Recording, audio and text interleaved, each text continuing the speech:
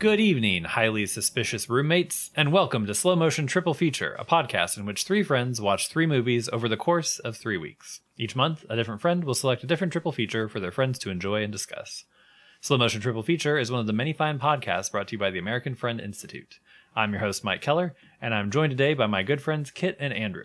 Tonight, we are continuing our return of Shocktober triple feature with Kit's selection, 1944's The Lodger, starring Laird Krieger, Merle Oberon, and George Sanders, and directed by John Brom. That cast sounds like a who's who of retirement home denizens. It's just like Laird and Merle. My parents thought about naming me or Sydney Merle, and then one of us was going to be like Merle after Merle Oberon, and one was going to be Greer after Greer Garson, I think. Who's Greer Garson? Another actress from this time period. I will say that very pretty. Sydney looks more like a Merle than you do. Yeah, I agree with that. Especially now that she's got her battle scar. Mm-hmm. I have a picture of Sydney where she looks conservatively 75 years old. I think I've seen that picture. Is it? Mm-hmm. She's kind of She just has she's got, I don't know what happened, but she sent me a video to work on for her, and when I was in my editor, it was paused on a specific frame where the lighting was hitting her just right, and she just had chops, what are those called? Mutton chops. Yeah, and her hair just looked old and scraggly, and she's trying to smile, but she looks miserable, like she's suffering from arthritis or something.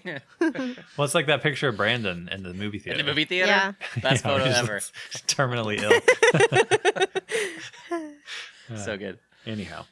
I mean, fortunately, nobody listens to this podcast, or anybody that does knows exactly who we're talking about. So we've had 607 downloads, and that's more. Really?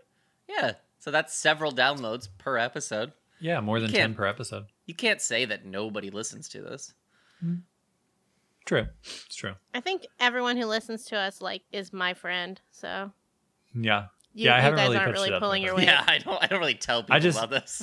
I can't remember if I've said anything that I wouldn't want everybody to know. So just the joy of being me. Oh, by the way, speaking of names, Merle Oberon. Apparently, her actual last name is O'Brien, but they changed it to Oberon. I guess for some sort of for marquee reasons, or I don't know, maybe to make it more distinctive. But, maybe because did people hate Irish people in 1944? Yeah, people have always hated Irish people. Yeah, but not now. Now it's kiss me, I'm Irish. But there's Maureen O'Hara did all right for herself. Yeah. I don't know why they would have done it. And just to be clear, as a podcast, we do not like the Irish. Nope. Yeah, okay. Never have, never will. Yeah, okay. I just want to. I am also 1/3 Irish, but I hate that. That's where all my worst qualities come from, I think. Mm-hmm. I agree. I think I'm at least half, but I don't know. I'm French. I'm Irish. Who can keep track these days? Yeah, I'm all American. That's what I know. Yeah. But yeah, so had we seen the film before? Or I guess Kit, actually. Introduce the film for us. What made you pick this, and had you seen it before? I had not seen it before. I picked it because I really liked last year when we watched the movie I can never remember the name of. What's it called? The Uninvited. The Uninvited. Mm-hmm. I was going to say that. Anyway, that was really fun how it was an old movie, but gave you a nice, eerie, spooky feeling. Was surprisingly spooky. And I wanted another movie with that feeling. And so I started looking at movies from the 40s that are scary, but not really horror movies necessarily. Not like Monster or, just kind of unsettling. And a lot of the lists I looked at least had this on it, and many of them had it at the top of the list. And so I was like, okay. And I, cast looks good. I looked at some screenshots and I was like, this looks cool. So yeah, that's why I picked it. but I'd never seen it. Yeah. Yeah, I hadn't seen this one either. And then Andrew, had you seen the film? Nope, I had not seen it. I had not heard of it. Nope. Cool. Yeah, I had heard of the Hitchcock one, obviously, which apparently is based on the same novel that this pulls from. And I've seen that a couple times, but honestly, I don't really remember anything about the Hitchcock one. But it seems it's the first time I'd seen this. It seems like this is the preferred version. It's not that the Hitchcock one is bad, but I guess like the Hitchcock one, like it just had a lower budget. This one was just much more lavish. Right. And it's a silent movie. The Hitchcock one is. Oh, is it? Like, I didn't know that. Yeah. So it's just, And they don't even refer to the killer as Jack the Ripper in that movie. Like it takes place in the 20s. Okay. And he's referred to as the Avenger. See, and that's the thing. Like I was like, I know I've seen The Lodger, but I don't remember that being about Jack the Ripper at all. But so that explains that. That's why I guess I wouldn't have made that connection. I think it's been remade since also, and it's not. It's like set. It's not about Jack the Ripper. Yes, I actually, while I was watching this, pause for station identification. I want to make sure I got my years right.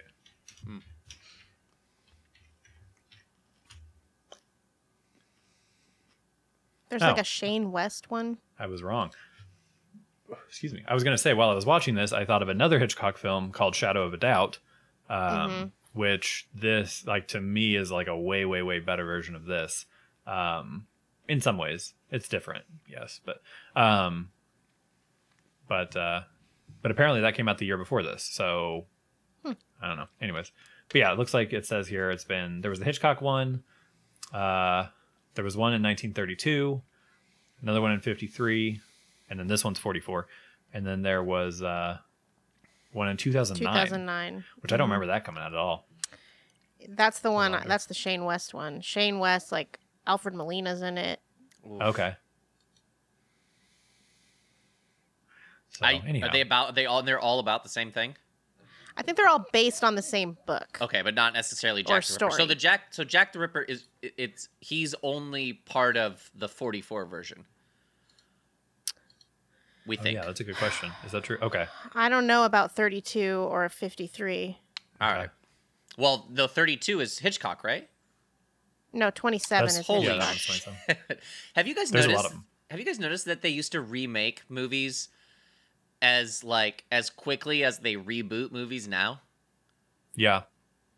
I think it's weird now though, because back then you couldn't download /buy/stream like the old version of the movie, like the one that they made 10 years ago. You couldn't find it. Yeah, no, I access to that. Whereas back then it was like, well, the Hitchcock one's been out of circulation for a while. We might as well make a new one. Plus it used to cost like, I don't know, $30,000 to make a movie. That's true. As opposed to like $200 million.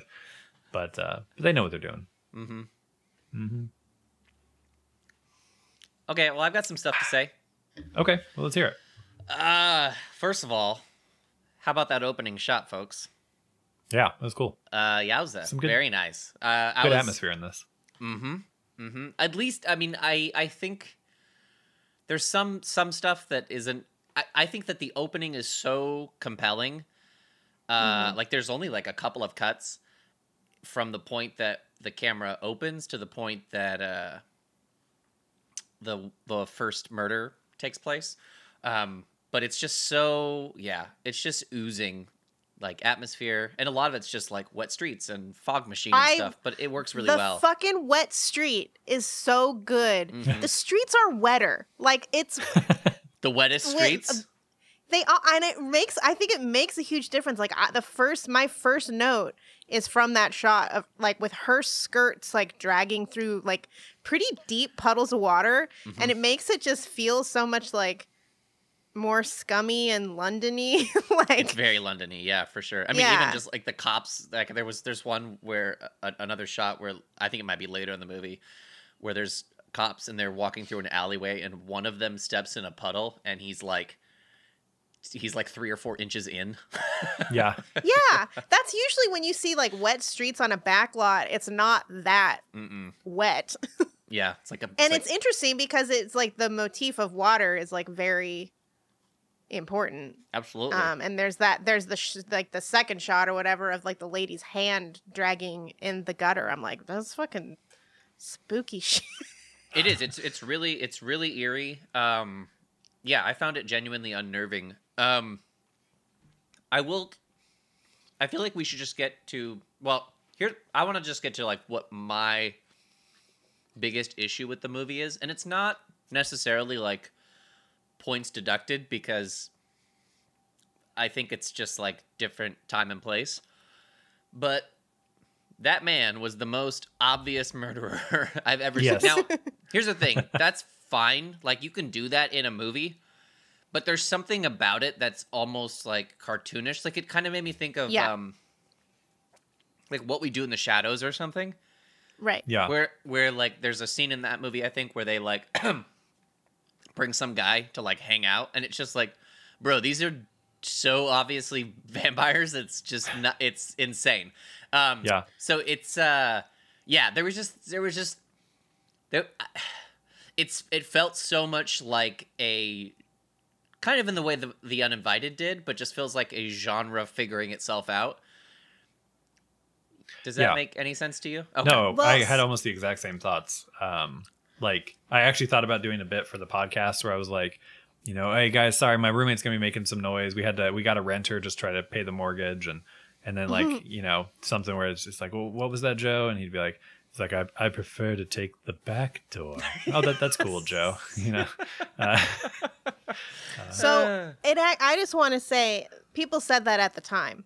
Also, okay. I mean, that's not great. Yeah, I saw that. This was a well-received film, but one of the reviews said, if the lodger was designed to chill the spine, then something is wrong with the picture. But if it was intended as a sly travesty on the melodramatic technique of ponderously piling suspicion upon suspicion, then the lodger is eminently successful. So, at the time, I think it was considered a bit silly, at least by some. So where did we land? What do you think it was? If it was one of those, like, was it having a laugh or was it? Oh no, I don't think it was having a laugh. I will say that there was the movie ended in the right way, right? Like that's an understatement. Well, I think if it had firmly established that he's Jack the Ripper, we know 100%. I think that would have been like lame because it's like, well, yeah, I knew that all along. I think if it had been any more vague, I don't know, it might not have worked. Like, I think if they would have introduced something at the end that was like, I don't know, another murder or something like that, I think that would have been infuriating. But I think the fact that he just jumps out a window and we don't know really what happened to him, I think that kind of makes it work. It's still very silly all the way through, but like I feel like the payoff is there. Mm-hmm. I feel like it's not okay. Two things. One, I think if it was him, I Am Glad is a fantastic end to a movie. It just doesn't make any fucking sense for this movie because even if he wasn't Jack the Ripper, you've seen this guy attempt to murder multiple ladies in front of a bunch of witnesses. Yeah. So like that would be a more unsettling. That would be a great final line if there's any thought of like, well, maybe he's just like a misunderstood weirdo, you know. But he's not. He had his hands around Merle Oberon's throat for like several minutes. Right. However, I don't agree that this movie is silly all the way through. I think it's fucking great at the beginning. And then fucking great at the end. When those police are, the first shots of the police advancing on him, I was like, this is great. Then the music goes away and you just hear him breathing. And then he jumps out the window. That's awesome. One of the coolest like stunt shots I've ever seen. Certainly in a movie this old, that stands out to me as like one of the best. I will say that is a shot that I have seen built upon in like action for forever. Like this shot where somebody jumps out a window and a camera follows them. That's like, it's in every single action movie now. But I've never been more shocked by it. I went back and watched it several times because, I mean, truly like 10 times, because I was like, they really did that in this movie. Like, we're just really, because Lee came in and he's like, that's a trick. And I'm like, how could it be?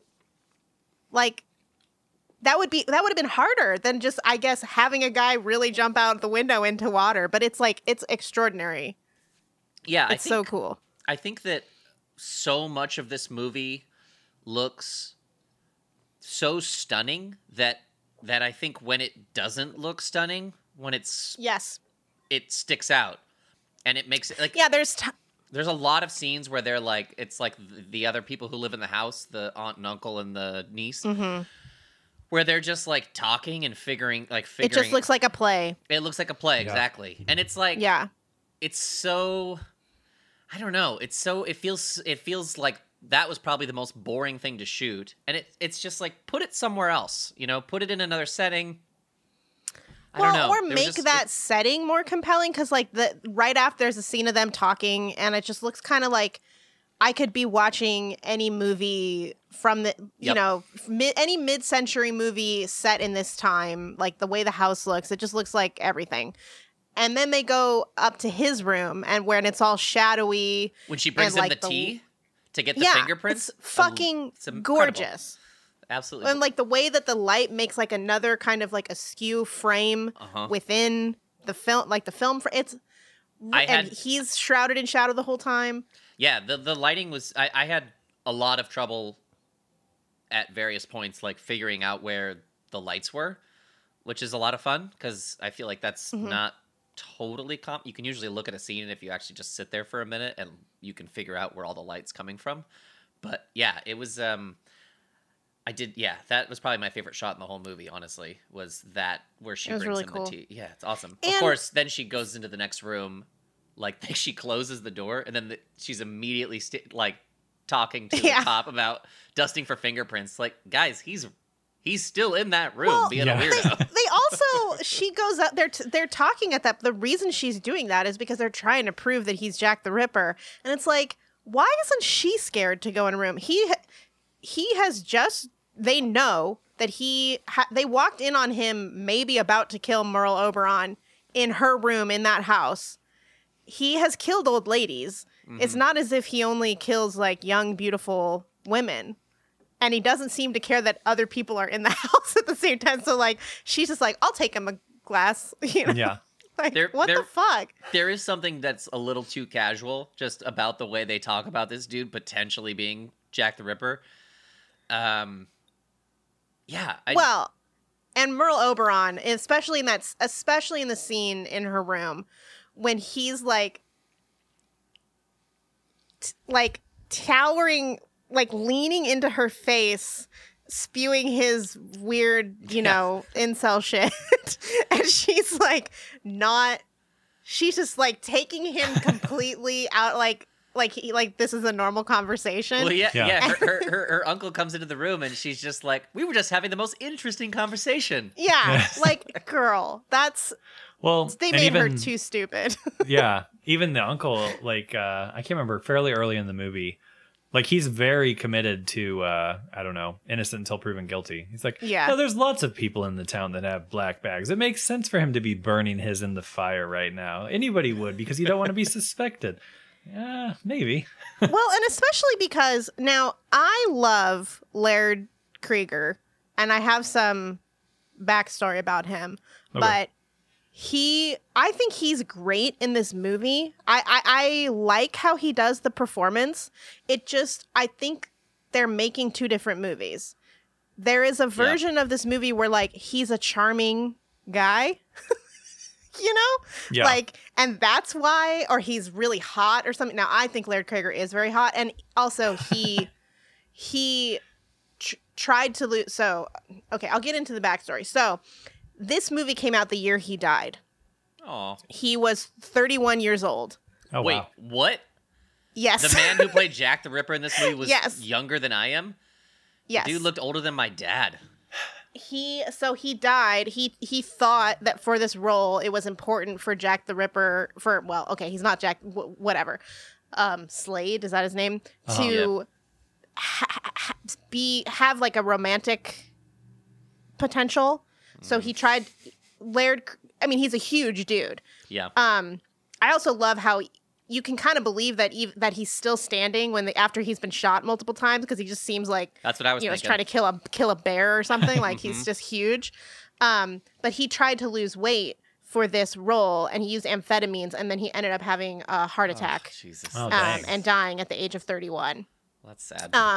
Also, I feel like I can sniff like gay tragedy from a mile off, because there's this other detail from his Wikipedia page.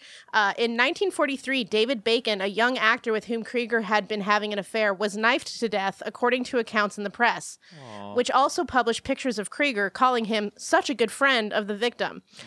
This prompted studio executive Daryl F. Zanuck to arrange for an article in Silver Screen to link Krieger romantically with Dorothy McGuire, and to report that, despite his weight, the actor was considered sexy by many women.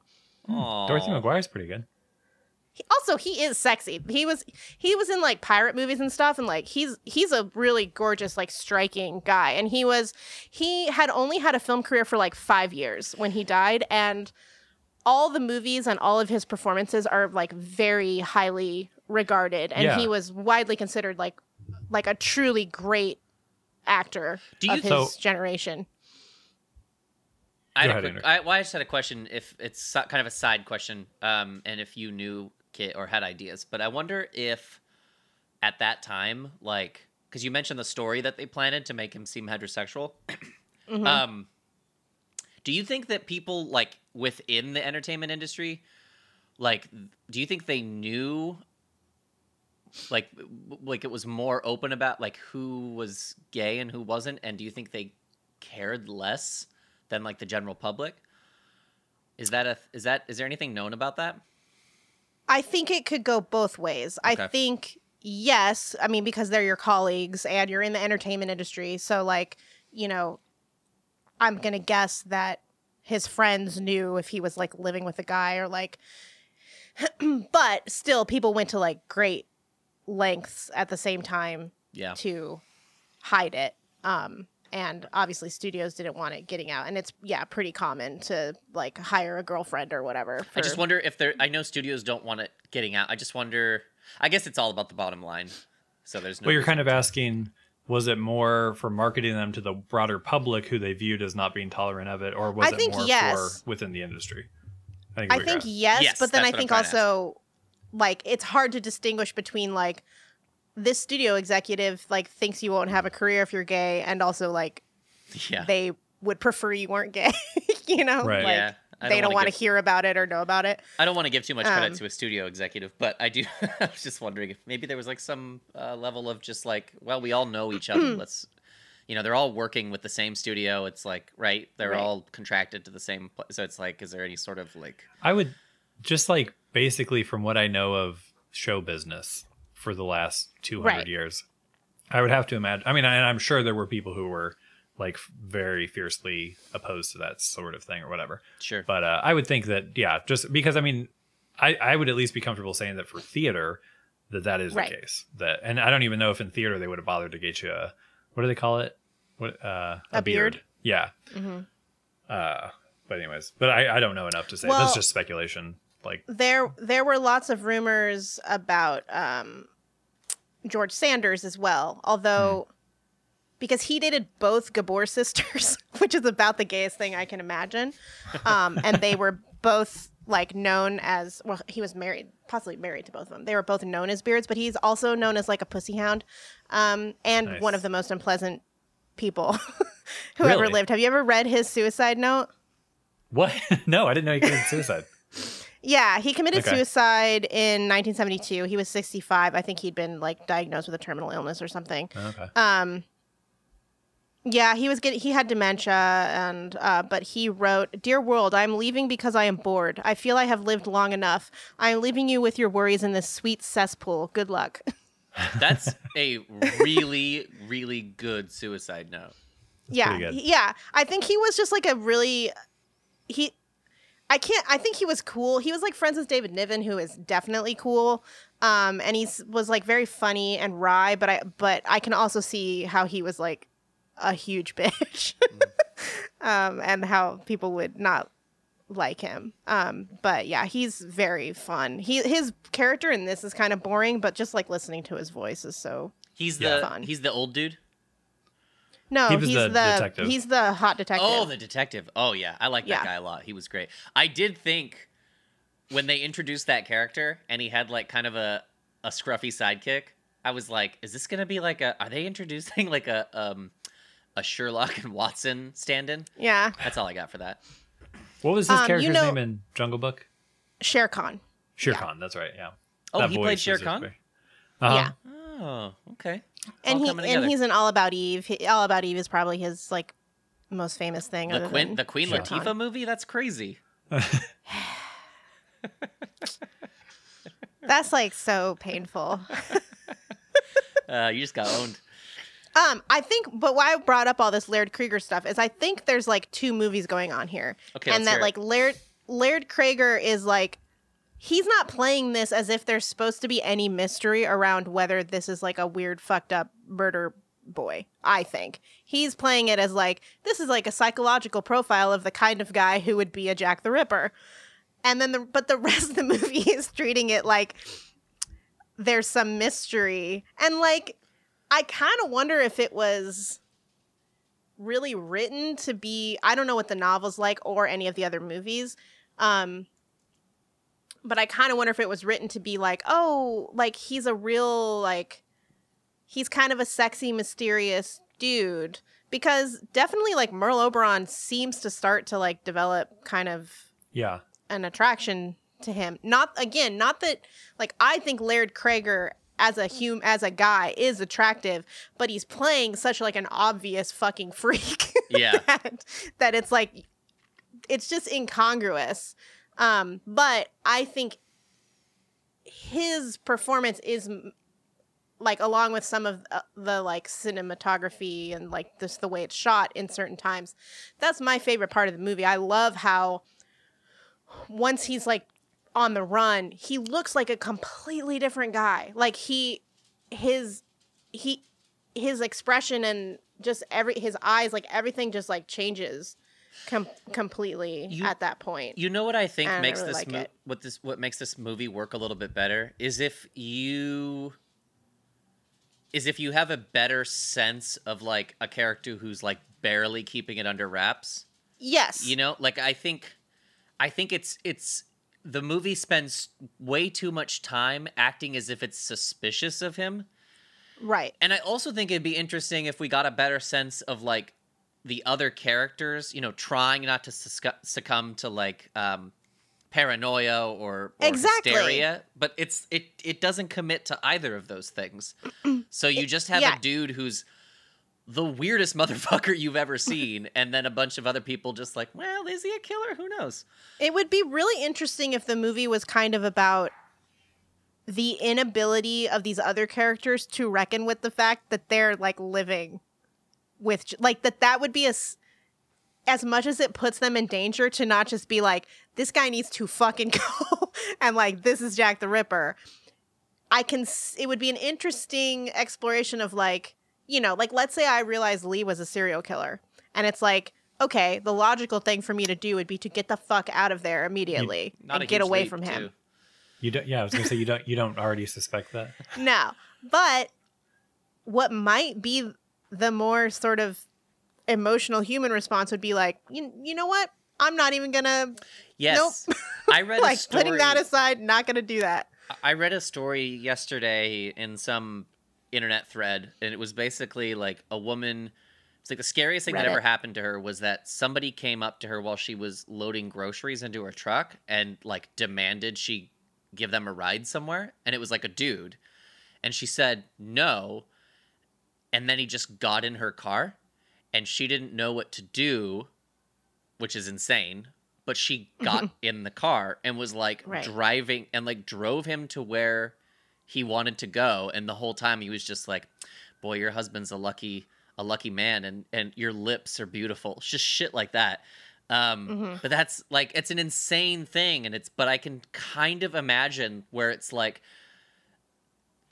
even though if I were to, you know, freak out and draw attention and stuff, that would save me from this. But it's like that initial moment of discomfort, of confrontation, is like too much for so many people to get over.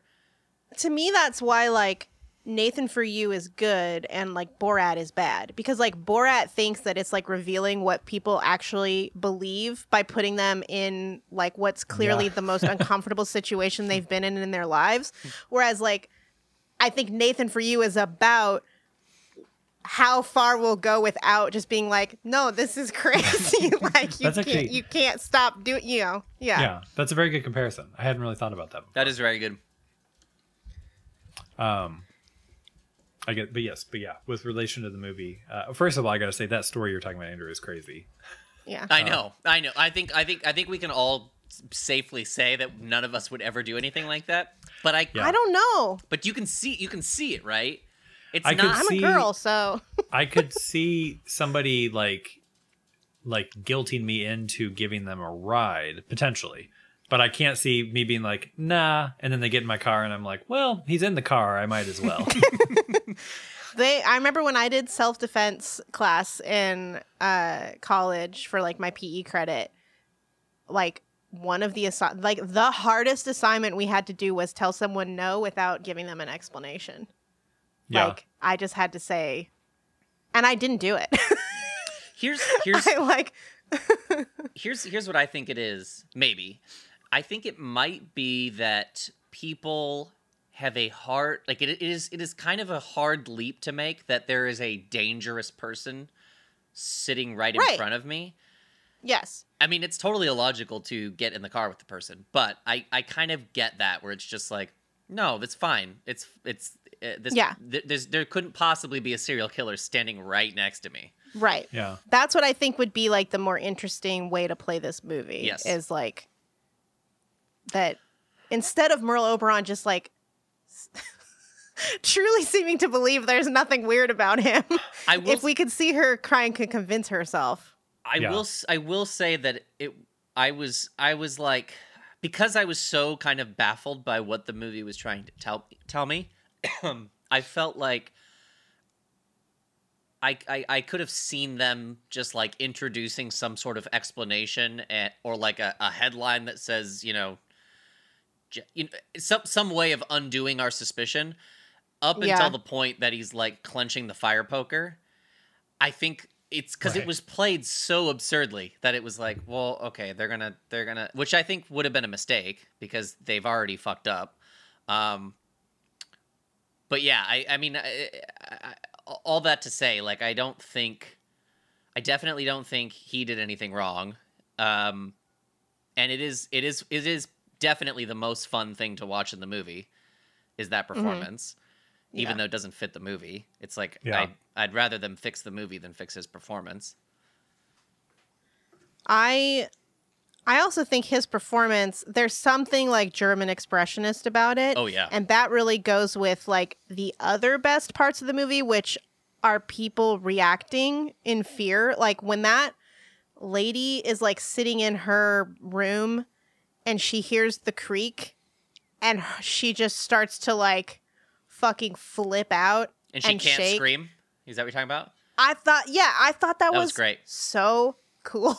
It was awesome. Scary. And then the camera's moving towards her, and it's like rotating on its horizontal axis, which I thought was really cool. And that scene, even just a little bit earlier in that scene, to me, I think what actually scared me the most or creeped me out the most, she goes into her apartment and the lights are all off, but she steps inside and she kind of gets ready to light the match, but it's like dark and there's just like enough space behind her that's all dark. And yes. like, you're watching a serial killer movie. That like, that was like one of the only, and I've seen like so many horror movies, like, right. I don't get that tense typically, but that was like one of the only moments in the movie where I was like, oh, she's going to get killed.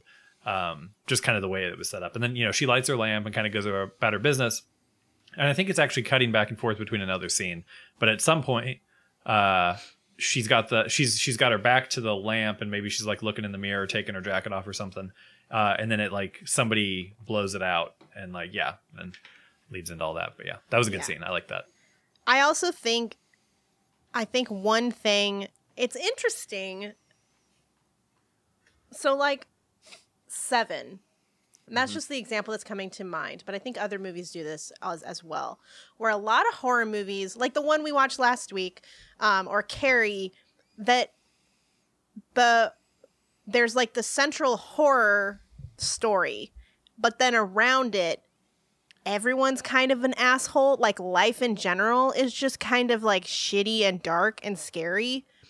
And something that I think really added somehow to the scariness of this movie is how kind everyone in Whitechapel is. Like everyone knows each other. Interesting. Everyone's looking out for each other, and like, knowing that like, hey, do you want me to like walk you home? And like, it's not like every corner of the town isn't like a creepy man. It's like women are actually, like they feel safe. Like they go out drinking and then walk away from the crowd to their houses, and everyone's nice. And that, something about it just made it, I don't know, maybe it just made me feel so much I think that's sadder that they then die. But I think that choice made the impending doom, because like it's still shot and looks like, we know this lady's gonna die, but she has no fucking idea. And that's very frightening. Yeah, I think you're right. I think that it seems like they mostly spend a little bit of time with each victim, even if it's only a few seconds, but you do get a sense of, that they're at least a good person or a likable person. I kind of wonder because in this movie, they refer to the victims as actresses because they weren't allowed to use the word prostitute. Yet all the people we see that are killed, if you were to describe them, if you had to pick the word actress or prostitute, you'd probably pick the word prostitute, which maybe doesn't seem very nice. But I'm just thinking about like poor single women, middle-aged women in that part of town in London at that time, and that's where my mind goes.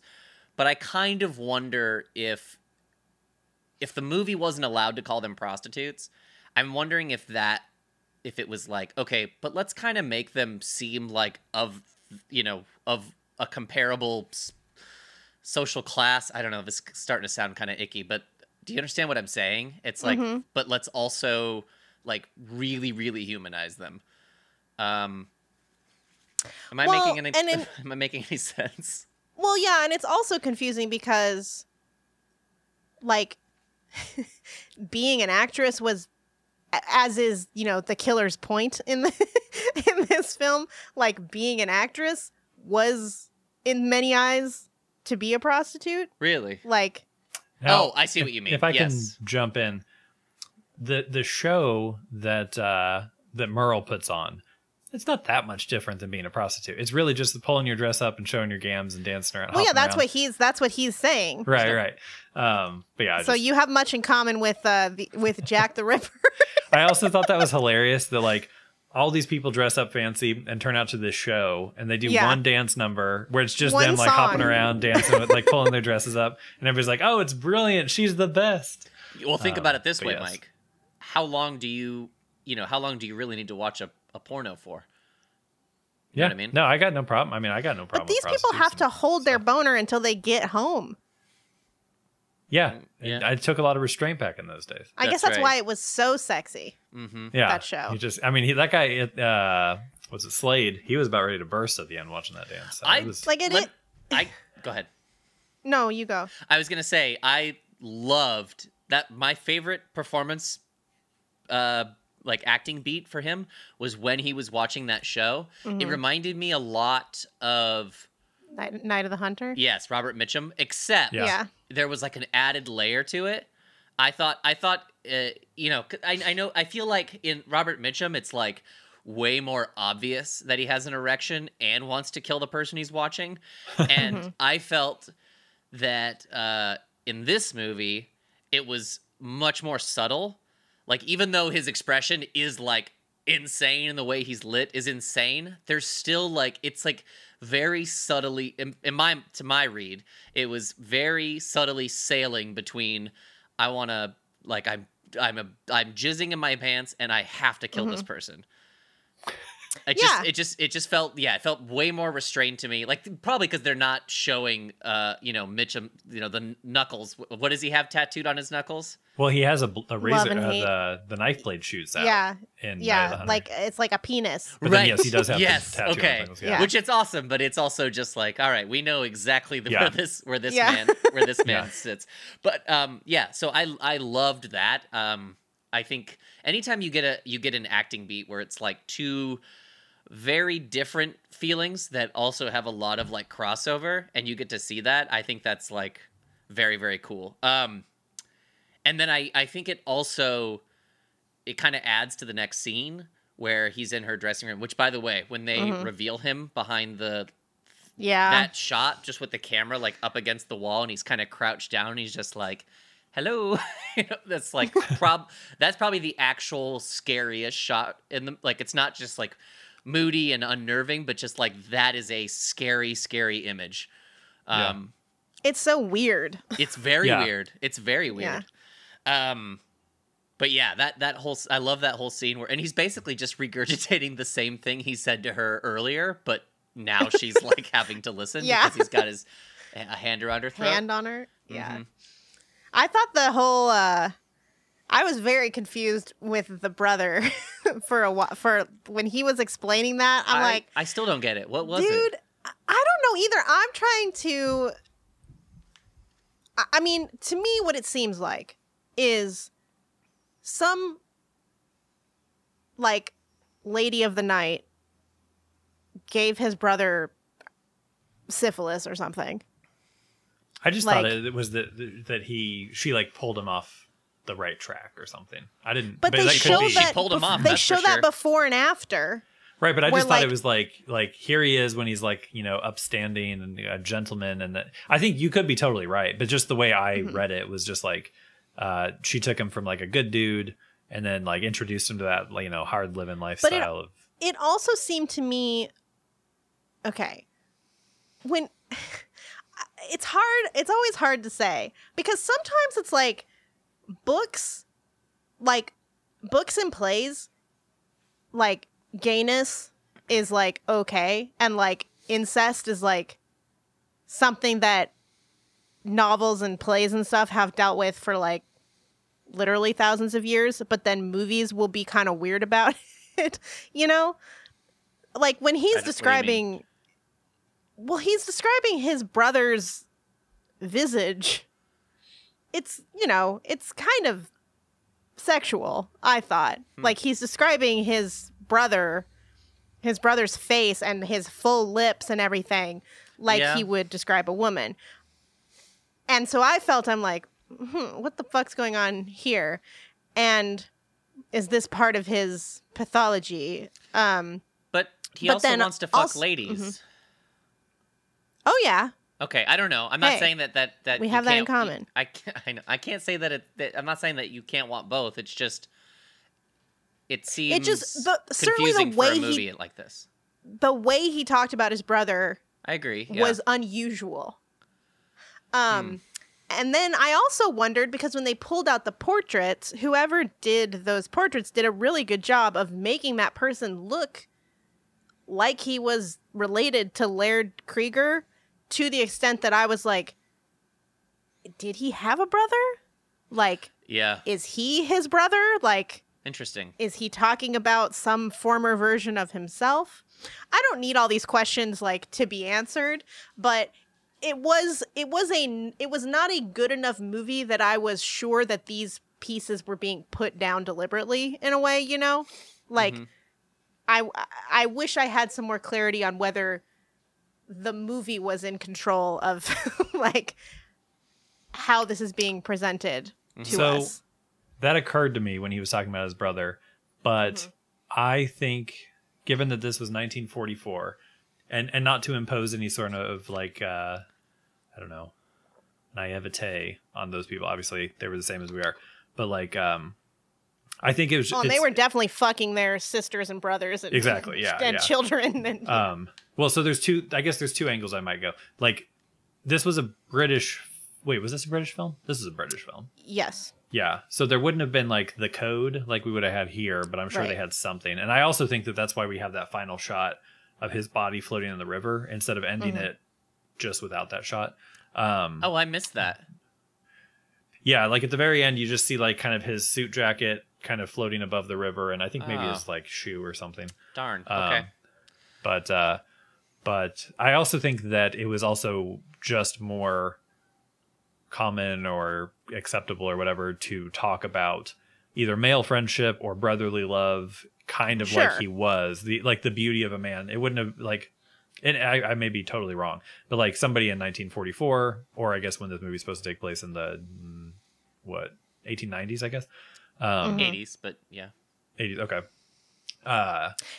That you wouldn't just like, somebody wouldn't be like, and his beautiful full lips. My brother, he was such a great man, and they wouldn't be. Yeah, like, I also don't want to say that like that's automatically. No, I know. Yeah, gay, but it's like, Yeah, and I thought the same thing, kind of. Yeah, just like you don't see that. Like if I like again, if this was a novel written in the 19th century, then that would be, I mean, things are homoerotic because I say they are, but like it wouldn't be as unusual. I think in a movie in the 40s, it's kind of weird for a guy to talk about another guy that way. Yeah, I think. Also, I just want with regard to homoeroticism, I really regret putting you in charge of that. I feel like you've been way too liberal. I also feel like I don't. This is making me feel like I understand the movie even less, because. Like, what are the experiments he's doing? Maybe he's not. Yeah, was he a doctor? He was some sort of like he was something. He was something that has to do with... Well, they think Jack the Ripper may have been a doctor. Yeah, right. See, and I but he thought goes it was to all university just, at one point. So yeah, I thought it was all just something he had made up, like Slade, that he just got that from the street name. Right. But then he actually does go to the university, and he's like working. The guard's like, oh yeah, he's been coming here for years. I was like, oh, okay.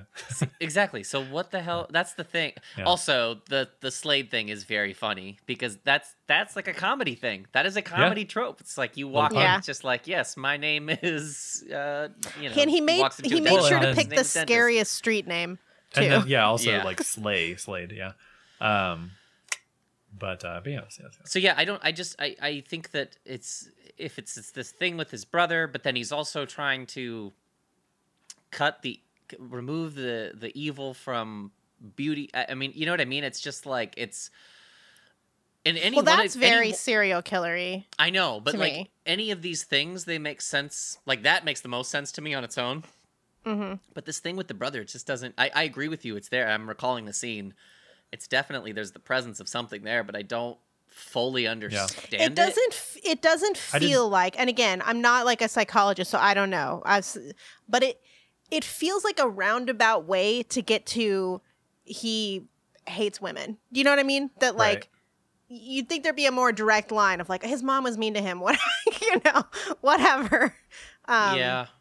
The brother art thing, or you'd think maybe the paintings that his brother made were of women. Yeah, yeah. Like if he had like one of his brother's paintings of a woman or of the woman who led to his downfall or whatever, like. Then that would maybe back up the whole idea of like women are really beautiful, but they need to like be dead in order for it not to be evil. That's interesting. And he's like trying to continue that or something like that. Yeah, but like maybe this is more. Maybe this actually better captures the batshit complexity of real human beings, which doesn't necessarily follow. No, I know movie plot lines. Well, I have a couple of notes of stuff we haven't quite gotten to. One of the scenes right before Wiggy dies, they're in the bar. It's the two women in the bar, and Yeah. Like the lady's playing her accordion and everybody's like, ah, you're great. We love you. And then Wiggy comes over and she's like, hey, can I borrow your accordion and sing some hymns? It'll put me in business for a week. And then it, like she gives her the accordion. And as soon as Wiggy like kind of plays a little, the guy's like, get out of here, ugly. I thought that was funny. That was funny. Yeah. I think that like Kit had said, this movie ends on a real high note and then it starts really well with like kind of the atmosphere. I thought a lot of the police stuff was pretty tedious, like the fingerprints and stuff like that. Or the part where he's just like, he couldn't be the killer unless we're all wrong at Scotland Yard. That was funny. Right. And then he's just like, yeah, maybe we're all wrong. Yeah. And was super funny. And then it's preceded by a scene of him like acting out how they could be wrong with a dude who doesn't work for, who's not. It's just like, okay. He says, not unless every detective at the yard is wrong. It's insane. God, that was good. That was a good burn. Yeah. And then I guess I said a lot of the nighttime street scenes are just so cool looking, very stylish, spooky. It reminded me of cozy. M. Have you seen M? Yes. Oh yeah. Yes. It reminded me of M. What the heck was I just watching? I was just watching something where somebody had an M poster on their wall. Anyways, I don't remember what that was. But yeah, that's a good movie. Although I have not seen that movie since probably for about 20 years. I haven't seen that movie. But I think that was most of my notes. I said some of the close-ups on Krieger are like really good. Like they kind of do a thing there. So there's that scene at the very end where he's just like, like seething at the police, like he's like growling at the police. But then also before that, when he's kind of moving through the rafters behind the stages, there's some cool stuff they do. I don't even know. I think the camera kind of stays put, but he's like coming up at this angle and the way his face is lit, it just really like floats toward the screen. It's he's cool. like climbing a ladder or something through a stage door. Yeah. He walks right down the barrel basically. Yeah. That's a great shot. That was cool. That's a great shot. Yeah. I love it. I think that whole sequence I think is great. I mean, you can tell that they spent money on that whole that chase. It looks really, really good. That whole set is awesome. It's lit very well. It's very dramatic. There's just lots of like lines and shadows and it's very, very pretty. Yeah, I'm going through right now. I'm like watching some of the scenes again, and it is wild how it'll go from this just really gorgeously dramatically lit scene. And it's like, yeah, of course you want to save that for the scary scenes. But then another scene will just be like overlit. Like it's just like right next to it. It's like so bright and boring and crazy. It makes me wonder if they didn't know if you could like sustain like an underlying feeling of dread, or if they felt like they had to give the audience a break because it was like too scary or something like that. Well, and it's like you noted, I think you said that right at the beginning of the episode, like it feels like a genre trying to figure itself out a little bit.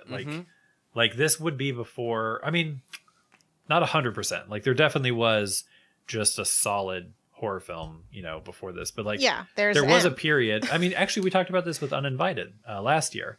M is a good example. Where Uninvited was kind of in this weird place where ghosts weren't established as scary yet. I think is like that was kind of one of the first movies to have.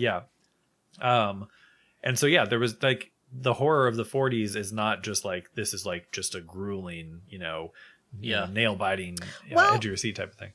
And this would be like making Zodiac now. Yeah. I actually thought that there should be a Zodiac for Jack the Ripper. Like that would be cool. Yeah, it would be, but it would be strange. Like if Zodiac was, I could see the Zodiac murders are like recent enough that I could see people being like, it's in poor taste to treat this as like a pure kind of like scary spectacle. Maybe that's inaccurate, but like that's how recent the Jack the Ripper murders were. Yeah, I was gonna say this movie is only about as far removed from Jack the Ripper as it would be from Zodiac. Yeah, that's why I'm like maybe that restrained them a little bit too. Well, and it's weird that they and I guess they do call him the Ripper. Yeah, I guess it's weird that they resolve it, because as far as I know, the Jack the Ripper stuff was never conclusively resolved. I don't think it is resolved though, and I think the movie doesn't think that they've resolved it. Yeah, no, I mean, I agree. Yeah, they do a little bit of like stuff at the end where it's like, like you said that, like, well, if it was him, I'm glad or something. But I don't know. Yeah. Anyways, but yeah, that was most of my notes. I guess. Also, just sometimes I go through the cast and like the crew, and one thing is that I guess Barry Lyndon, the guy that wrote this movie, Yes. Lyndon, I saw that. I was gonna screenshot that and send it to you. It's Yeah. Barry Lyndon. He also wrote War of the Worlds. He actually had a pretty diverse, I don't know, filmography. He has some the screenplays he'd written. But I actually earlier when you were talking about Laird Krieger, I was surprised that he had such a short filmography because he was really good in this. And I didn't read his biography or on the Wikipedia to learn the history. But that makes sense if he died right as this was coming out. That way. Yeah, he's still got. I mean, I think he's basically forgotten now, I guess. But he got a star on the Hollywood Walk of Fame in 1960. Okay. Like, I think he was very, sort of like, I don't know, James Dean before James Dean in a certain sense, in that he was very like respected as an actor and considered like, oh, this guy's gonna be huge. Yeah, definitely a presence. Yeah, it's a bummer. His eyes are like incredible. Yeah, I think he really does. Of who? Sorry, go ahead. Orson Welles. Yeah, exactly. Yeah. He's Orson Wellesian to me in that he's like, he seems like he has this like striking beauty that he can turn on when he feels like it, and then just like also play like a total scumbag, like, and play any age apparently. Right. That's the thing with Orson Welles is like, yeah, he looks completely different in so many of his movies. Yeah, I think he's just like they had a lot of control over. Yeah, and it reminded me even him just deciding like I'm gonna lose weight for this role. It just like. And like I said, how he seems to look like a different person at the end of the movie to me than how he looks at the beginning. Like, and that's just through acting. Like he just decided, like this would be good for the character. I mean, it reminds me. I mean, Jim Carrey does that in like another way of just like I just there's a lot of comedians who like they've never sung in their lives, but like they have to sing for a role, and so they just like become a singer. Like Jim Carrey just like figured out how to sing exactly like Andy Kaufman, like that kind of stuff where I'm like, how are you, like your acting goes to the ability to manipulate your vocal cords, like it's such a like unusual skill. Anyway, I think this movie was very much worth watching. Like, I'm glad you picked it. It wasn't the best, but I think the end alone is worth the price of admission. That last scene is so cool. Isn't that kind of how M ends? Yeah. They're chasing him through the streets, and he's just kind of like an animal, like hunted down. Yeah, and we don't. Okay. I think we don't definitively know if he was the killer either, and I think they kill him. I think they murder him. Okay. Yeah, I had to watch that again. That's very good. It's very dark, but it's good. Yeah. I also think this movie was definitely worth the watch. I think we've kind of dwelled on its problems a lot, but at a cool 84 minutes long, you can forgive a lot of things especially for what it gives back. And if I were to like lump, the two 1940s quote unquote horror movies that we've watched, I would say this is the superior one. You like this better than Uninvited? Yeah. Okay. Wow. I can see that. I think the Uninvited was scarier overall, which is like I think a pretty big achievement. I think like the eeriness, but the movie is maybe goofier even than this one. Yeah, I think the parts that are scary in this movie are scarier. Like the opening murder and the sounds. I have a note here about the sounds. Sounds are really good. That was nasty murder noises. I also think screams, the fucking like that fucked up scream, really freaked me out. I think the lady in her like domicile getting like, I think her trying to scream and being too scared to scream. I think that's a very scary idea. And then him in the dressing room, genuinely like that is terrifying. That is really scary. Yeah. The Uninvited, I think that the idea of, I think maybe like seeing the ghost and then like having it so dramatically lit in places where it's just like, you know, and also thinking about how these houses like at night were just dark as fuck. I think that is scary. I think, but I don't know. There's something more real about this. Obviously, it's about a person murdering people versus just like a ghost existing. A ghost. That's true. So yeah, I don't know. There's something very. Also, just like the sex part of it, I think too. There's just a lot about it that just feels very tangible. Even though there's a bunch of many aspects that are very absurd. There's something that feels like it has, because this is like before we had like a good understanding of like serial killers. I think I'm pretty sure, but this feels like it has like it's kind of scratching the surface of that and trying to explore it. Yeah, I can see that. They both have incest, though, or sort of weird little bits of implied yeah things that at least things that seem weird to us now. I'm noticing a theme in the movies that Kit picks here. You picked Uninvited. No, I didn't pick it. I did. Okay. Oh, Andrew picked Uninvited. But if I'd known that Kit was going to latch on to incest, I would have picked something else. I don't think it was because of that. Any little stragglers, or is it time for the cruise minute? I'm ready. I don't have anything. I'm through it. Yeah, me too. Okay. Cruise minute. Done. Tom Cruise. I've already done. Okay. I don't know. I'm trying to help you out. Okay. All right. What do you got, Mike? You got anything? No. You got anything, Kit? I feel like there's actually been a lot. There's been some good stuff. We got some good stuff. We got one. And some fucking bad stuff. Did we already talk about everything getting delayed? Yeah, that's super sad. We hate it. What got delayed? Mission Maverick. Impossible? And Top Gun and Mission Impossible? We did talk about that. So, no, this is the cruise minute. I'll wait. Well, I was going to say that apparently Tom Cruise is pretty mad at Paramount because they have committed to a 45-day theatrical release, and then they're pushing that shit to Paramount Plus.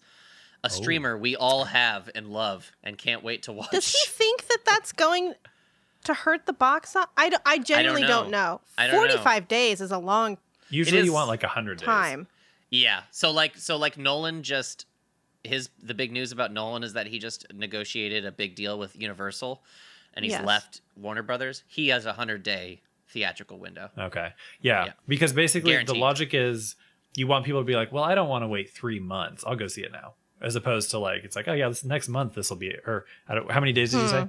45. Okay, so yeah, wait 6 weeks, 5 or 6 weeks, yeah, and then I'll be going to see it or streaming it from home. So apparently he's not happy about it, and I'm not happy either. Tom's not happy. I'm not happy. I agree. And there was something else I read. Well, they wrapped Mission Impossible 7. I cannot believe how long they've been shooting this movie. Yeah, what is that, like 2 years? It feels like they've been shooting it the entire pandemic. Yes. That's what it feels like. I feel like the subplot of this podcast is the filming of Mission Impossible 7. Mm-hmm. But yeah, they wrapped it with a final stunt of Tom Cruise landing a helicopter in London. Cool. Very cool. My cruise minute is that Timothée Chalamet is looking more and more like Tom Cruise every day. Maybe that's what happens. Maybe Tom Cruise won't die. He'll just slowly morph into Timothée Chalamet and we'll get another 40 years of Tom Cruise. That'd be cool. Yeah, let me ask you this. Say he has, and he's got some Suspiria witch magic going on and he is slowly being absorbed and becoming Timothée Chalamet. You would feel okay sacrificing Timothée Chalamet. Yes. I don't actually like Timothée Chalamet very much. What do you not like him from? Well, the only thing I've seen him in that I can think of is Lady Bird, and he plays kind of a dick in that. See, a lot of people... So I was talking to somebody else who also thought they didn't like him because of Lady Bird. Uh-huh. And then they saw him in Little Women or Call Me By Your Name. It was I saw Little Women. I didn't like him in Little Women either. I thought he was great in Little Women. And considering what he... considering how much I love the original Little Women, and particularly like Christian Bale's Laurie is like so awesome, and it's a very different version of that character, but I had to be like, God damn it. I just like how physical he is. He makes very weird, like, physical choices that really work for me. There's something about the way he speaks too.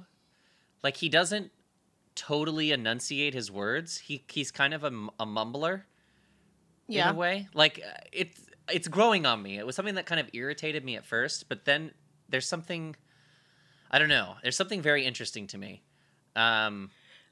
He's also, I really like him, and I'm not attracted to him. So that, I mean, come on. Yeah. I also think he's like, my opinion matters. I'm excited to see if Dune does well and he becomes a big star. I'm excited to see that. Also, I think he's like, I can't think of anyone else on the planet right now who I would cast as Paul Atreides. So I'm very excited for that. Are you into Dune, Mike? I read the book because I was excited for Dune. I read it back in 2019 thinking like, oh, I better watch it before the movie comes out, or better read it before the movie comes out in 2020. And so like I was looking forward to Dune. I enjoyed Blade Runner 2049. I really liked Prisoners and Sicario. So like I'm a Villeneuve fan, but I don't know. It's just like the hype has kind of died for me. I really hate movies right now. But like just everything new, I'm just like, fuck it. Like I don't give a shit about it anymore. But I think a couple of winners are going to bring me back around. Like I love theaters. It's just like the movies are so fucking bad now. So it's like I'm not excited for Dune, but I'll probably go see Dune, and then maybe that'll kind of get me in. And there was something I saw today. Oh, Paul Thomas Anderson's new movie comes out in December, and I was like, well, that's good. Yeah, that's more my speed. Like I'll go see that. I'll go see The French Dispatch. I'll go see I don't know. I saw the trailer for that, and that here's what Wes Anderson does to me now. I see a trailer for a Wes Anderson movie, and it looks so much like an SNL parody of a Wes Anderson movie that it makes me not want to go see it, and then I go see it, and I'm pleasantly surprised. Yeah. Well, except for Moonrise, Timothy Chalamet's in French Dispatch, right? Yes. Okay, yeah, so maybe that'll be, and I would like to see him in more, but as far as like when we're talking about like he's the next Tom Cruise, it's like no, like Tom Cruise from the get-go has Tom this Cruise. Energy, exactly, yeah. But then if we're talking like joking, like Tom Cruise can like absorb the body. I'm not even saying that I don't think his performance style is like Tom Cruise. No, he just looks like him, and it's more when he's in interviews that he really reminds me of young Tom Cruise energy. Okay, I get it. Yeah, I'm open to the Chalamet. I'm just not on board the Chalamet train. This is the thing that I will say about Wes Anderson though, is that I think since Royal Tenenbaums, he's been this Wes Anderson. It's not as if like now he's like a joke in popular culture and like SNL can make a sketch about him. But I don't personally feel that his filmmaking has become more of the thing that always made it potentially obnoxious. That's how I feel anyway. Like, because I remember. I don't think it's actually obnoxious. I think it looks because I think his movies are much more stylized and removed from reality. Like there's more. He's trying. Like I feel like he's pushing the style further. There's more like stylized bits. Like he'll incorporate like some. Like in what's the movie with Bruce Willis in it? Is that Moonrise? He's in that. Yeah, there's some very, very stylized stuff in that, and then Grand Budapest Hotel is a great example, I think. Yeah, it's so it's not that they're fundamentally different, but there is like I feel that the Royal Tenenbaums exists much more in the real world than his last few movies, and that doesn't mean that they're bad. I like them, but I think the thing. I guess I have the same problem that I always have. But then I famously started Grand Budapest Hotel, watched about 5 minutes, and I was like, I have to turn this off. I cannot fucking deal with this. And then I tried it again like a year and a half later, and I was like, this is the best Wes Anderson it's really good, movie. And he does the same thing. Like, the style is, I think, in a way something to get over, and then also like the reason you want to watch it in the first place. But the thing that he does, which is the same thing, the reason Royal Tenenbaums was my like favorite movie for a while, is not like just that it looked so cool and like the art direction was so cool. It was really that Ben Stiller scene where there's a moment where, you know, it's all of this weird artifice and people not behaving like real people. And then there's one scene where Ben Stiller is saying, "It's been a really hard year, Dad." And he almost starts to cry. And I'm like, God damn it. And like, it's so much more emotional because the entire rest of the movie has been such a like pantomime of, you know? And I felt the same way about the Grand Budapest Hotel, where like, Ralph Fiennes, I love his performance, but it's like he's not playing a real guy until he's gone, and you're like devastated by the fact that he's like, it was him not being there anymore was like so much more emotional than it would be in a movie that looked normal. I think that's I don't know how he does it. I think that's a really good point, and I think that's a great case to, you know, ignore any feelings of Wes Anderson being, you know, obnoxious and like aping himself to the point, you know, over and over again to the point where it's becoming ridiculous. But I think to better sum up what I was trying to say, do you remember in Rushmore when we actually see the play that Max wrote? It's that Vietnam play. Yeah. It feels like his movies look like the play now. Yeah. And I don't think that's a bad thing, but it's just like, it's been parodied and made fun of so much that it's like I don't go in wanting. It's sort of like, honestly, it's kind of like, I kind of feel the same way about Pixar movies, where like I'm never ever excited about a Pixar movie, and I don't love all of them, but like I usually will end up watching them and I'll end up being more entertained than I maybe thought I would be. So it's, I don't know, and it's something about just like things that it's like your expectations based on other people's perceptions, I guess, or people like talking about. Or just being annoyed. Like, you can get, you know what a Pixar movie is gonna do, and it almost always does it. And like, I think that's true about Wes Anderson. And like, he has some movies that I just am like, I don't like, and it wasn't worth it. But for the most part, he's been pretty consistent about, even with me sitting there being like, okay, Wes Anderson, he still will end up making me cry. And it's the same with Pixar, where like, I know what you're going to do. Like, you know, it's going to be a bunch of silly shit. And then you're going to be like, you know, remember childhood. And I'm going to be like, okay, fine. Yeah, I do. Okay. I also you did it. I also wonder if he kind of has to keep pushing his own envelope, because like maybe the sort of quirky, dark indie comedy has been kind of like, I think people have probably ripped off enough from him at this point where it's like, I can only go deeper into myself, you know, like I have to make a Wes Anderson movie because that's who I am, but I can't make something that anybody else can make. I think there's a very real sense for him. I think it's fair to say he might care more about production design than about movies. In a way. And he keeps, like, they took over an entire town for the French Dispatch. Like, in Grand Budapest Hotel, he took over, like, whatever, a shopping mall or whatever that was, and made it in a hotel. Now he's making a whole town look how he wants a town to look. And I feel like that's almost what's getting... And there's, like, every movie that comes out, you're like, he couldn't possibly have more cast members in this one. And it's like, nope, he could. So it's like, he's just eventually going to have like a city that is just perpetually Wes Andersonville, I think. Yeah. I think, Wes Anderson's a very interesting filmmaker. And so I will see whatever he does. For sure. So I'm not necessarily in love with every movie he does. Like, I really don't like Darjeeling. No. I've watched it 3 times. One does. And it's just never clicked with me. However, Life Aquatic, I thought, too. Yeah, Life Aquatic. Actually, I liked it when it came out, that. and then when I watched it again about probably 5 years ago, but what's really weird is, like we've all been talking about, or like like people don't really have. I think film people don't have lukewarm takes on Wes Anderson. Like he's.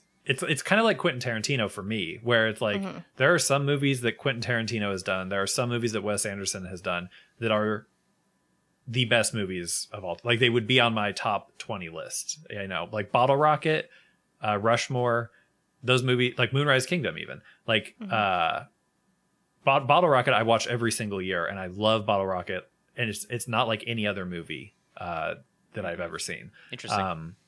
But like, and then with Tarantino. Pulp Fiction. I love Jackie Brown. I loved Once Upon a Time in Hollywood. But like, I specifically remember not liking Django. Like it was entertaining, but I just was like, that was dumb. What a waste of time. And even like Hateful Eight. I really did not like Hateful Eight. A lot of people hated that. I hate that movie.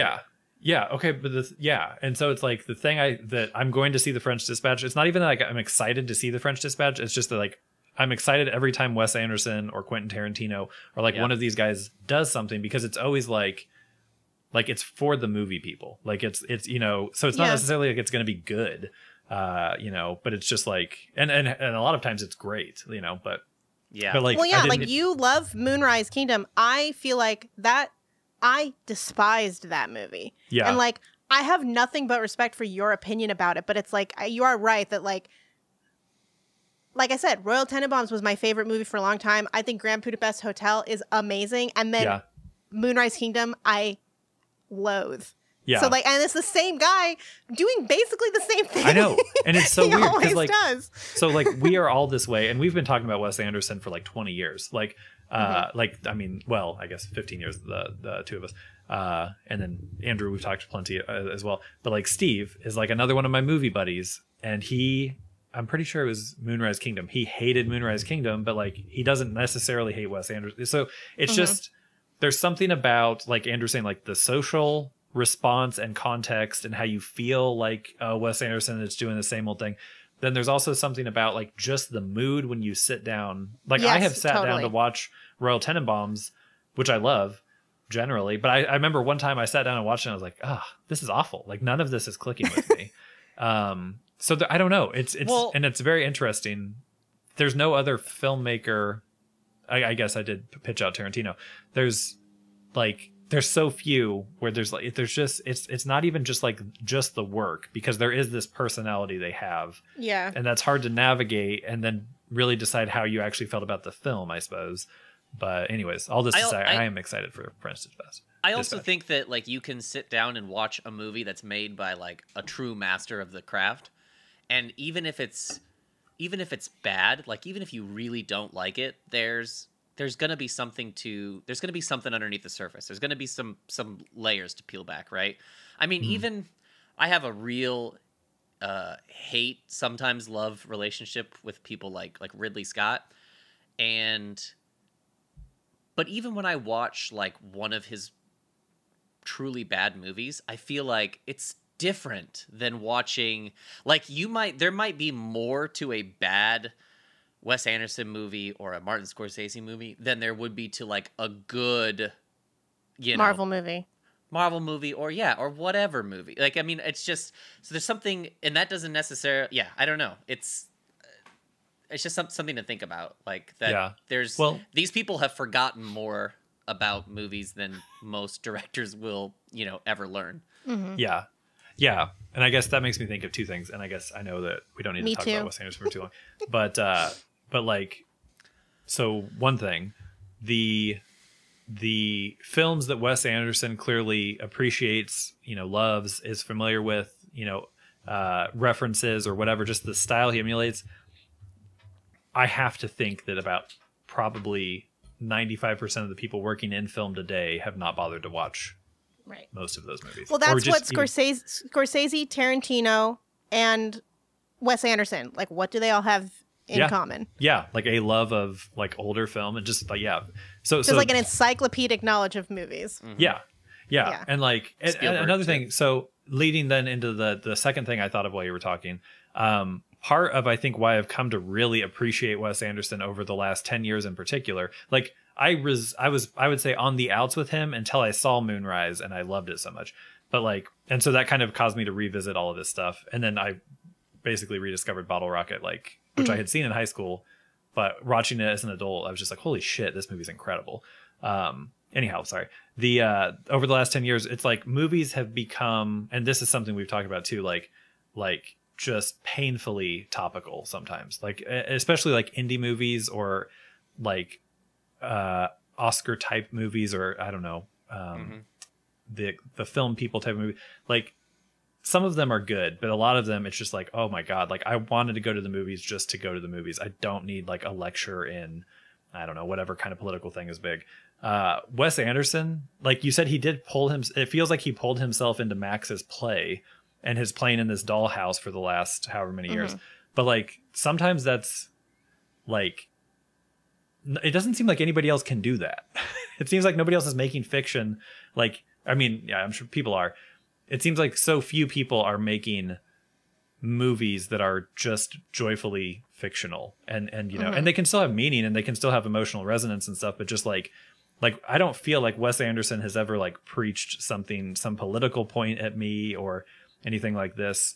And yeah, his movies are just kind of like there's the dollhouse thing, but they're also just kind of aloof in this way that is very unfashionable. And so even when people make this claim that like Wes Anderson is so he's so achingly hipster, you know, he's, you know, all this kind of thing. It's like that might have made sense in 2000, maybe the mid 2000s when people were kind of leveling this against his work. But like now, like he's the only one making movies that like Grand Budapest is so fucking fun. And I can think of so few movies that it's just like, and I don't watch Grand Budapest and be like, like this is really saying something about, you know, anything. It's just a good story. You've got good characters. It's so fun. And and maybe I'm missing them because I don't keep up with new film that much, but it's just like nobody's doing this anymore. So it's like even back in like when everybody was ripping off Rushmore and Royal Tenenbaums in the 2000s, it's like nobody's doing Grand Budapest or Moonrise anymore. Nobody's like nobody's watching Hitchcock movies from the 30s and 40s and like the lighthearted ones, you know, and putting that into their work. But anyhow, that was a long spiel. I apologize. No, that's a good point. We are a movies podcast, so that's true. I think you're safe. That's true.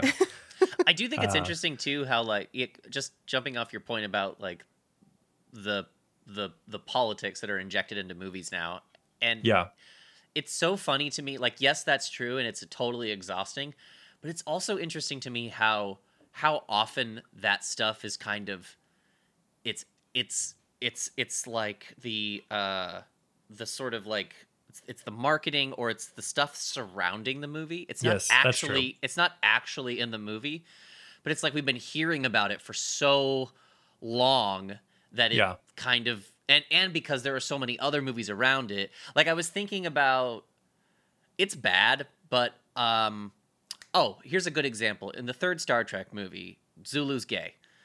And there's nothing in the movie.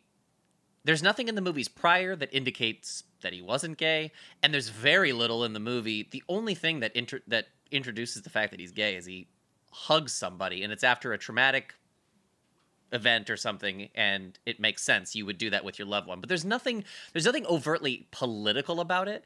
It's only political because of all of the time people wasted writing articles about it. Yeah. It's so much stupid.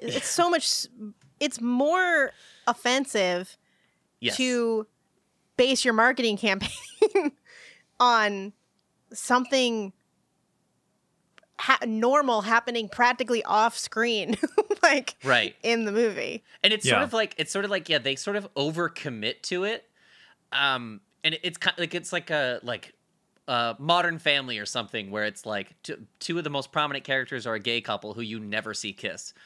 You know, so there's like there's something about it where it's just like we're pushing some sort of agenda to get views or tickets, you know, purchased, but we're not actually doing the thing that we're advertising because we don't want to gross anybody out or something like that. Right. Which makes it feel like a weird mix of like, we think that this is unnatural, but we realize it's popular, which is annoying in both ways. Yes. Yeah. Like, they piss off, and they they piss off everyone. And I mean, there's a reason that, you know, there've been a lot of movies that have, you know, come out in the last, I don't know, I guess like 10 years at this point, where it's like this is the like empowered female version of this movie because like we put girls in it or whatever. But it's like there was no reason other than that for making the movie. So the movies fucking suck.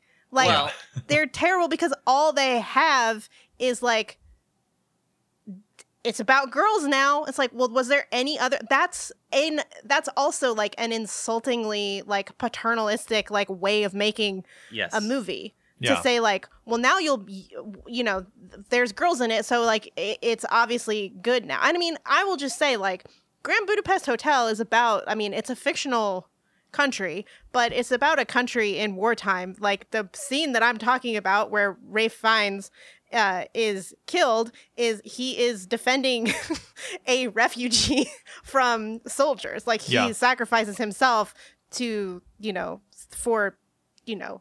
for what's right. Mm-hmm. And I'm like, I think that the emotional reaction that somebody has to like movies that aren't about a specific topical thing, as you say, like that still could have an emotional, like, well, just going through a story and experiencing an emotion alongside characters, I think in a way that's like effective, regardless of what it's about, I think can have a lot bigger influence on somebody than being like, this is the for the third time being like, this is the first gay character in a Disney movie. Right. Whatever. So exactly what you're saying. I think Grand Budapest Hotel, because you become invested in the story and the characters, there's an appeal to your humanity. Like, as opposed to, I don't know what would be a really, but I'm sure if I look through Last Decade, I could pick many examples. As there's many movies that they do it in a way where it is an appeal to your identity politics, like, or to even to somebody else's identity politics. Well, in Endgame, there's like a famously maligned scene where, but like didn't work. It did not like, to the audience's credit, people only make fun of this scene that I've ever seen, where all of the female superheroes like come together and somebody says something really stupid and then they like fight, and we're supposed to be like, and it's like one of these women is essentially like a nuclear bomb in human form. Like this isn't, it is again like condescending to be like, well, she's actually strong too. And it's like, she's literally the strongest superhero in, so it's just fucking stupid. Then meanwhile, the scene where, Captain America gets to hold Mjolnir, or is that what he gets? Mjolnir. And it's like a huge, that's like a universally beloved scene because this is a character that like people, a really strong performance, a character with like a story that spans several years, and it's a moment consistent with like what we have learned about her, as opposed to just like, nuclear fist lady has a short haircut now. Like that's what I get. That's what's in the movie to appeal to me.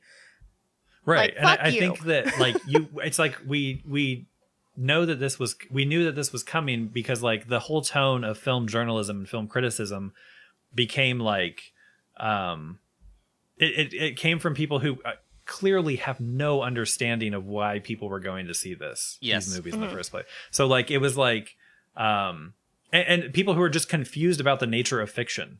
Like they'll be like, well, this character in this, the villain in this movie said a slur, and it's like, like that. Okay. Right. So like, it's a bad thing that happened, but there's a slur in the movie. And so we're going to go see the movie. We should take it off a stream, whatever they want to do. It's like, you have like, what the fuck are you talking? Yeah. Like it's a bad person like in the movie, So I guess we should have known that type of person would be unable to generate any sort of authenticity or, any sort of authentic investment in character and story. Anyways, I don't know why we're talking about this. I don't know. We have some kind of death wish, I guess. There was I was just an example I was just thinking of. I went and saw the new Candyman. Because it got, I usually go see anything that is even sort of appealing to me that gets decent reviews, I'll go see. Which maybe I need to stop trusting. There is this. I think I hated that movie, and I like the first Candyman. I think is like actually pretty good movie and has some interest. And I think it has largely the same themes, but yes, but the movie is not working overtime. There is a scene very early in the movie where it's a room full of black characters and one white person, and the black character one of them explains what gentrification is to a white person, and it was sort of like, I'm sure there are plenty of white people in this world who don't understand, who don't know what gentrification is, but there was something, I was so insulted by the movie essentially stopping dead in its tracks to just tell me what the movie was about, that it made me want to throw, I don't know, rocks at the screen or something. And it's too bad because it's like there was plenty of really great stuff to look at. There's some really good violence scenes, Mike. But it's just completely, and the thing is like, you can make a horror movie smart without making it dumb, and I don't think people realize that. Not everybody realized that. Essentially, Jordan Peele has seemed to realized and then forgotten that very quickly. Yeah. Us was. We'll have to talk about Us sometime. I was just very, very confused about Us. I wouldn't mind talking about Us, but yeah, I can't. If you ever want to be mad, watch Candyman. Yeah, I thought I might pick it up at the library. It did make me want to go back and revisit the 1992 film, though. It's good. I actually think it's pretty underrated. I don't know if maybe it's become popular with the. I don't know. Maybe it's gotten popular. I think it's getting reevaluated now. Okay. Yeah. You never for a long time you never really heard much about it. But partially, I think because the entire 90s, like the horror of the 90s, was just totally maligned. Yeah. Totally. But it seems like the most well-regarded horror movie of the 90s that I can think of is like, not counting like I See Dead People, whatever, is like Scream, which is like a meta take on horror. Yeah. Well, it's interesting because I feel like horror was like kind of in the gutter, and then Scream came along and like revitalized the genre for like a minute, and then everybody was just aping Scream. Like they were doing the thing that Scream was doing, but without the understanding of what Scream was doing. Yeah. And then it wasn't until like the, I don't know what, 2006 or 7. I'm trying to think. Maybe like torture porn kind of had a thing for a minute, and then it was found footage, and then now it's like kind of more artsy, a little bit more thoughtful, I think. Horror. I feel like